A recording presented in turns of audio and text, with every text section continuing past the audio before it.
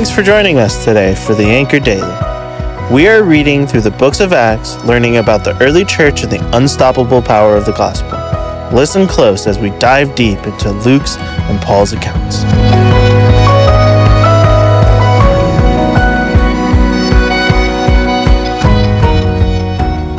Hello, podcast people. I'm Amy Talbot, and today I will be reading from the book of Acts, chapter 11, verses 1 through 4 and 18.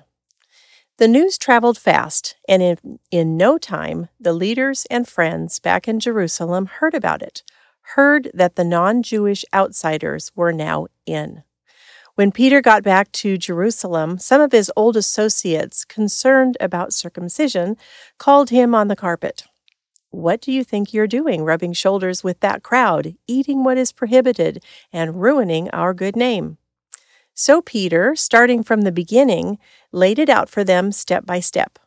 When they heard this, they had no further objections and praised God, saying, "So then, God has granted even the Gentiles repentance unto life." Now, if we back up just a bit into chapter 10, we learn that the Holy Spirit was being poured out on the outsider Gentiles, and they were being baptized. In chapter 11, we hear for the third time the story of the sheet filled with animals, and I think it's clear that Luke and God consider this story important. It was mentioned by commentator James Boyce when he says, if God tells us something once, we should listen. If he tells us something twice, we should pay extremely strict attention. 3 times, buckle up. Peter is defending his telling of the gospel to the Gentiles. You know, those people who aren't Jews. They're uncircumcised, unclean, and unfit in their present state. They aren't necessarily someone who is, they're someone who's not a Jew. First, the good news is being shared with the Samaritans. Now it's the Gentiles, and the Jerusalem church is unprepared. But notice that, in verse 18, the Jewish Christians, after listening to Peter, had no further objections and praised God. I can't help but think that those Jewish Christians had soft hearts, and therefore the Holy Spirit was able to work in them to help them recognize God's will in sharing the good news with all people.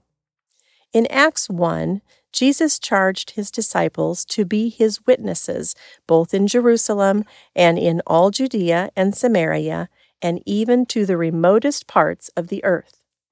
The book of Acts after chapter 11 will focus primarily on the spread of the gospel to the Gentiles.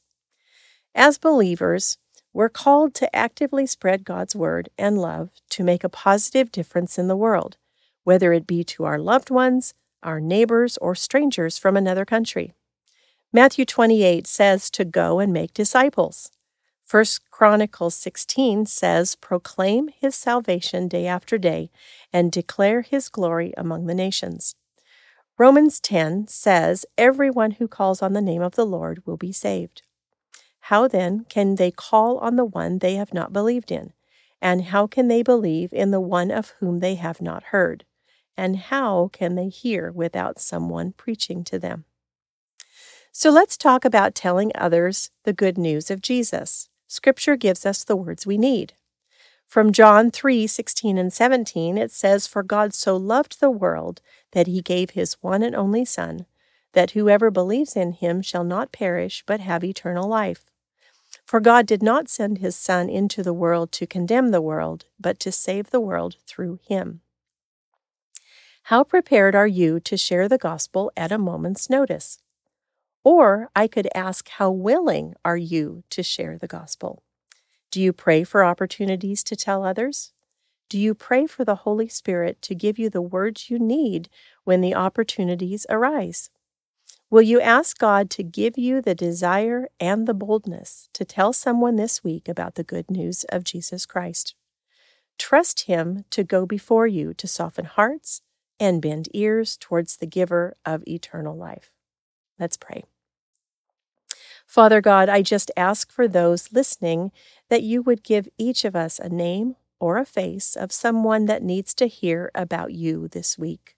I pray for the opportunity to share you with a neighbor, a coworker, or even a family member. Give us boldness to witness to your love and faithfulness in our lives, and an invitation to know you as Savior. In Jesus' name, amen.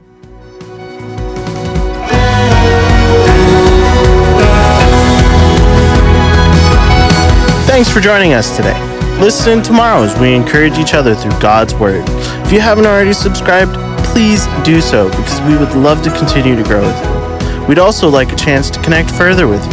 If you go to bethel.ch, you can find all sorts of ways to serve, worship, and learn together.